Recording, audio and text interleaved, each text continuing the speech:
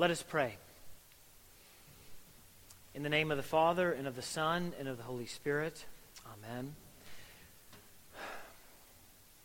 Our Father, I pray that by your Holy Spirit, you would speak through my sermon this morning. That you would convict me, that you would convict those here, Lord, to decrease, so that your Son, Jesus Christ, might increase. Father, we love you. Help us to hear this word afresh and anew. Help us to apply it to our lives. Lord, we love you. We pray this in Jesus' name. Amen. You may be seated. Well, greetings to each of you on this third Sunday in Advent, also known as Gaudete Sunday. That is from the Latin to rejoice. Probably heard the word rejoice or rejoicing or joy in all of the readings. We heard in our gospel reading from which I'll be preaching this morning, John say, "Therefore this joy of mine is now complete." In our epistle reading, we heard Paul's words to the church at Thessalonica to rejoice always. So, brothers and sisters, like Paul, I say, let us again rejoice. But it's difficult to rejoice. Oftentimes, it's difficult in this season, I think, as we approach the incarnation of our Lord to rejoice. This season, from Thanksgiving through Christmas and the New Year, is often very painful and difficult for those of us that have lost loved ones whom we remember. It's difficult to have joy. Beloved, as I was praying and reflecting and studying on my sermon and on this text from John chapter 3, a sermon title came to me. And if you know anything about me and sermon titles, I haven't given a title to a sermon in 3 years probably. But here it is. The joy of decreasing. The joy of decreasing. This last week, I was riding in my Pontiac Vibe around town, was listening to the radio, and there came a commercial on the radio. Do you all know what this radio is? There's an FM and an AM. Do you all still listen? Is radio still a thing? I don't know. Anyway, if it is, if you listen to it, you know that there are often commercials. And I was just dumbfounded at the end of one of the commercials. For here's how it started, and I'm paraphrasing. This holiday season, I always love when they start that way, you know they're going to end good. This holiday season, don't forget to give a gift. Don't forget to give a gift and to be generous with your time and your money to the one who is the most important person in your life, yourself.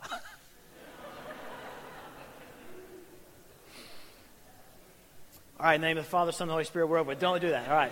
No. I mean, in one sense, I couldn't believe it. I mean, but my jaw was open.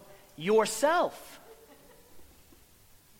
Give a gift to yourself. Give time to yourself. And look, I'm not poo-pooing the idea that, yes, we need to take care of ourselves spiritually and physically and mentally. I'm not poo-pooing any of that. But it just goes to show that this culture that we live in is trying to convince you and me of a fundamental fact, at least in their mind, that you are the most important person in the universe. You, the I, me, number one. And even in this holiday kind of festive time that even the secular world gets into, there's the commercial that you need to spend more time and more money on yourself. But you see, beloved, we shouldn't be surprised, and I shouldn't be surprised because I am oftentimes a very selfish individual. This isn't me as some holy priest up here saying, look at the culture. I always serve my neighbor as serve them as our Lord served them. I'm always about everybody else. No. I too am a miserable offender, as our prayer book tells us. And so too are you. But you see, this curving in on oneself is as old as time. It's as old as the human race. did he really tell you, did this God really tell you that once you eat of this fruit, you would surely die? No. Once you eat of it, you're going to be like him.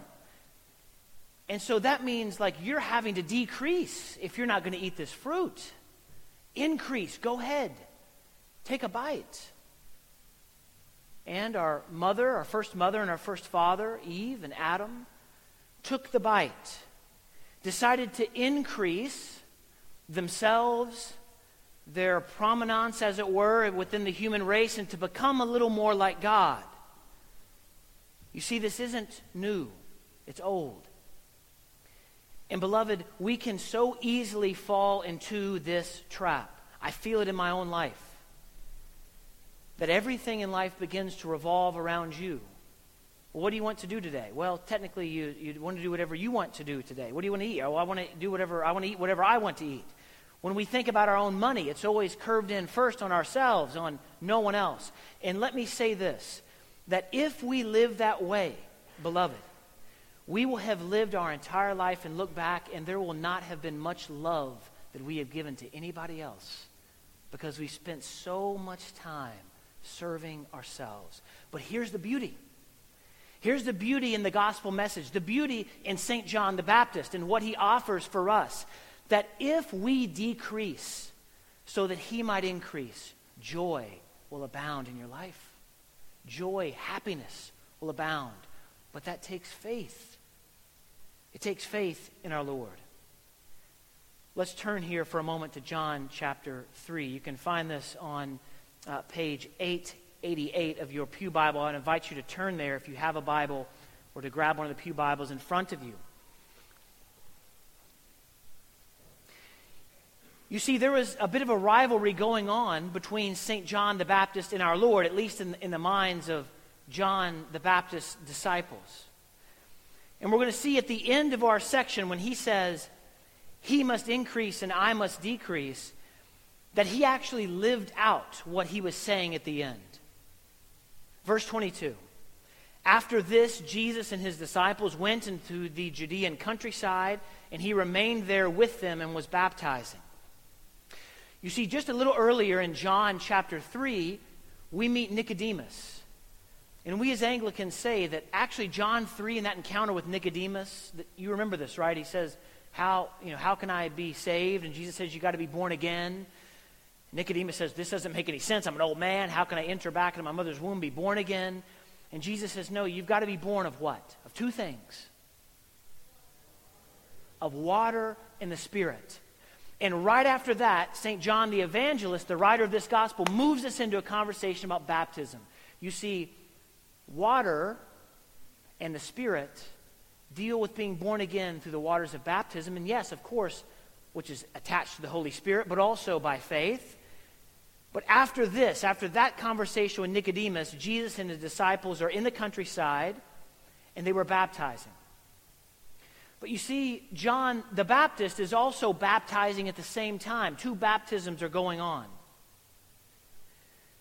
But to be more kind of to the point, more specific, and even more kind of truthful here, it wasn't Jesus that was really baptizing, actually.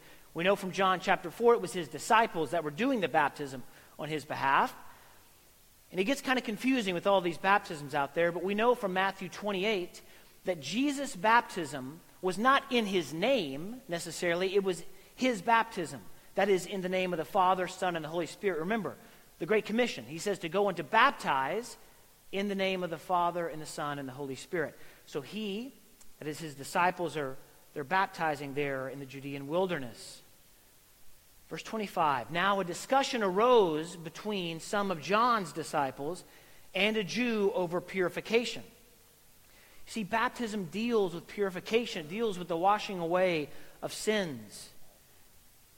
It deals with what it means to be pure, to have God purify you through the water. And there's a discussion about purification. What were they fighting about? What were they arguing about exactly in terms of purification? We don't know. It could have been, is John the Baptist, is his water more pure than the water of Jesus and his disciples? Which one will cause you to be cleaner?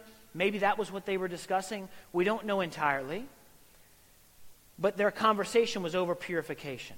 And here's where we get into I think, just an area of this reading that ought to hit home with us and the joy of decreasing in our life.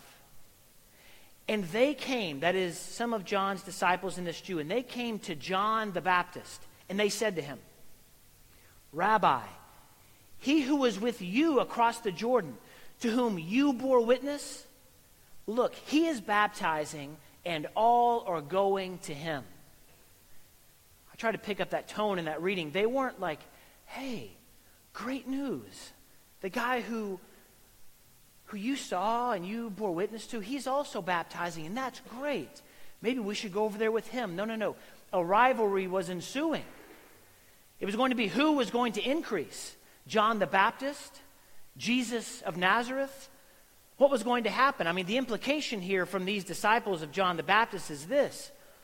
He's baptizing over there. Everybody's going to him. What are you going to do about it? What are you going to do about it?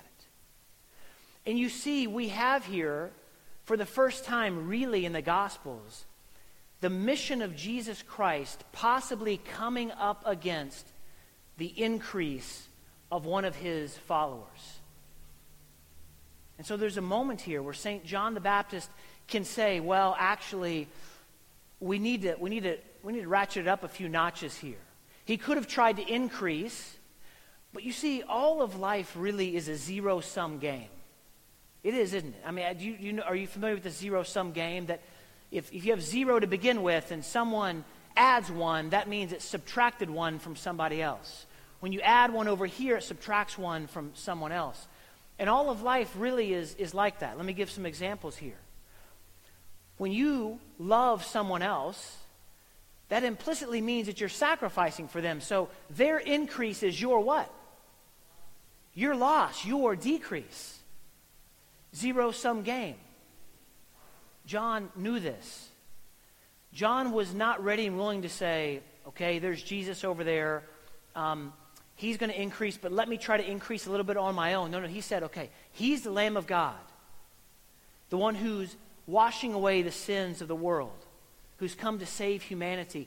He must increase, and if that's going to take place, what must happen to John the Baptist? He must what? He must decrease. And in his response to these disciples, we see this. Their accusatory language, the one whom you bore witness to, look, he's out there baptizing, everybody's going to him. What are you going to do about it?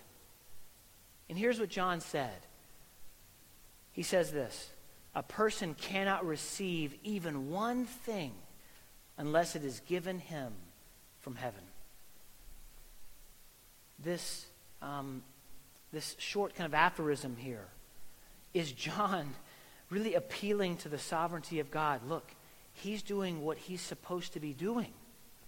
And he's been given that from God the Father. He must then increase. It's not him trying to grasp something that's not his. No, it's been given to him from heaven. And you see what John is implicitly saying here is that some of you all, that is disciples, both in this room and those whom he is talking to there and myself, we can't receive anything that's good unless it's really given to us from heaven.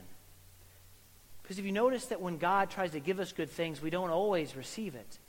It takes even his allowing us to receive the good gift for us to receive it. John says a person cannot receive even one thing unless it is given to him from heaven. And he goes on to say this. You yourselves, that is you disciples who came to me, upset about Jesus and his baptism, you yourselves bear me witness. This is St. John the Baptist saying, you knew exactly what I said. Bear witness to what I've already told you and what I've already declared. That I am not the what? I'm not the Christ. I'm not the Messiah. But I have been sent before him. He knows his place in relationship to Jesus. But you see, this is what the world is trying to do to you and to me as Christians. Trying to turn us against the very one that wants to save us. That when our Lord asks us in obedience to follow him and to make sacrifices on his behalf and for the kingdom, the world is saying, you're a fool to do that. He's asking you to decrease. Do you understand this? You decrease so that he can increase. Are you kidding me? This makes no sense in the eyes of the world. But that's the way of our Lord. And we'll see that's the way of the cross. Joy through decreasing on behalf of the kingdom. I'm not the Christ, I have been sent before him. And St. John gives a tiny little parable here in verse 29, very important parable. You may have missed it when it was being read so well by Deacon Josiah, but for us, it's a parable and it's a good one. John tells his followers, look, the one who has the bride is the bridegroom.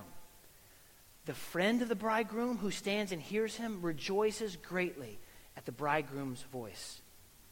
That's a parable that St. Paul picks up on later. This notion that Jesus is the bridegroom, the church, his followers, his disciples are the bride. And John says, as the forerunner, I'm the friend of the bridegroom. Could you imagine going to a wedding in which, and we'll say that the friend is the best man, as it were, in the wedding. Could you imagine going to a wedding and all of a sudden the friend, the best man, is trying to kind of like steal the bride? Sounds like a rom-com movie or something. I don't know. That's probably happened many times. I don't know. No, like you would never do that as a friend to the bridegroom because you're rejoicing at the fact that he is the bridegroom.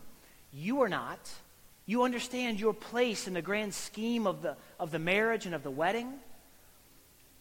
You know, Father Zach last week pointed to Christian iconography and Christian art, and he said, when you look at St. John the Baptist, he's always doing what? He's always pointing away from himself to Jesus. He must increase. I must decrease. I am not the bridegroom. I am the friend. And I rejoice in his having the bride. Then he moves on. Therefore, St. John the Baptist says, this joy of mine is now complete. How can he say that? He can say that because the transition is finally taking place. It's no longer about him, about his forerunnership, to make up a word there, about him being the forerunner. It's no longer about him. It's finally about Jesus the Messiah. It's moving towards him. And in his decrease, his joy can be made complete.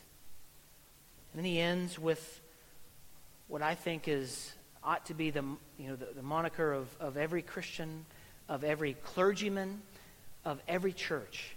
He must increase, and I must decrease. You see, beloved, this finally is the trajectory of the Christian life. It's St. John's trajectory. Christ must increase, I must decrease. But there's good news. There's joy ahead in your decrease. There's joy ahead in my decrease. Because the way of the cross is finally the way of salvation. Later on in St. John, the evangelist's gospel, he'll quote our Lord as saying this, "Verily, verily, I say unto you, unless a grain of wheat falleth to the earth and die, it remain alone." That is, a grain of wheat, if it stays on that husk, if it stays on that piece of wheat and doesn't fall to the earth and die, what never happens? It never sprouts and grows into bountiful life. Beloved, our call is to decrease in relationship to Jesus. But here's the beauty. In that decrease, there is increase for us. Increase in joy. Increase in faith and in hope and in love. Don't buy the world's goods. Let us quit looking out for number one all the time, but actually in love, serve our neighbors. Serve those who need the gospel, who don't know. Serve them with our money, with our time, with our giftings, with all of our life. May we find joy in our decrease. In closing, beloved, our call then to decrease is the calling of a holy fool. I'm going to end with this. We're moving into Christmas, in which kids will get presents and I'll receive, I think, right? Am I receiving a gift? Yeah, Jennifer. Yeah, I need to get her a gift. All right. We're going to receive gifts. We're going to give gifts. It's a wonderful time. Christ, he is the gift to humanity. And we give gifts in honor and memory of all that. It's a wonderful thing. But here's the deal. We are called to be holy fools in this life. The holy fool says, all of my life is given to God, a living sacrifice for him, for the good of the kingdom, not for me. And I'm going to decrease in that so that he might increase. The world will call you a fool, but the Father in heaven will call you a holy fool. For finally, beloved, we will have joy when we decrease. Let it be so in our thoughts, in the way that we live our Christian lives for the good of the kingdom. In the name of the Father, and of the Son, and of the Holy Spirit. Amen.